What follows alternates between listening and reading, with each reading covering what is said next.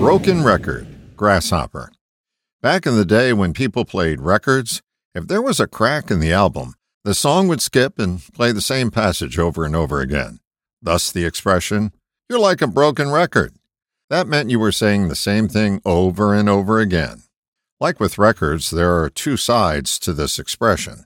One, stale, repetitive, unuseful, boring information. Or two, information that needs repeating in order to sink in. Sometimes I feel like a broken record, saying the same things over and over again. But I do attempt a slightly different spin each time, looking for a new point of entry. Why sayings that have been around for eons are labeled by some to be broken records? They pejoratively characterize them as being toothless sermons until they bite them in the ass. Here's some of the ones we've ignored.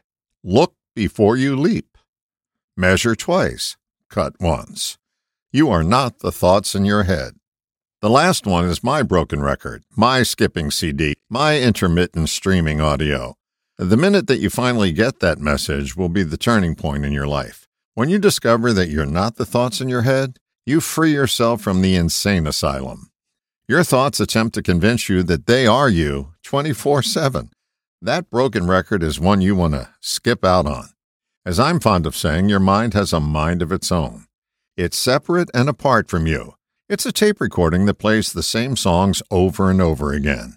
Defining yourself as the voice in your head is like defining an airplane by the vapor trail it leaves in the sky. The key to getting past the repetitive skip is to notice that you're skipping. Notice the thoughts in your head as an outside observer, because that's who you really are, the observer of your thoughts.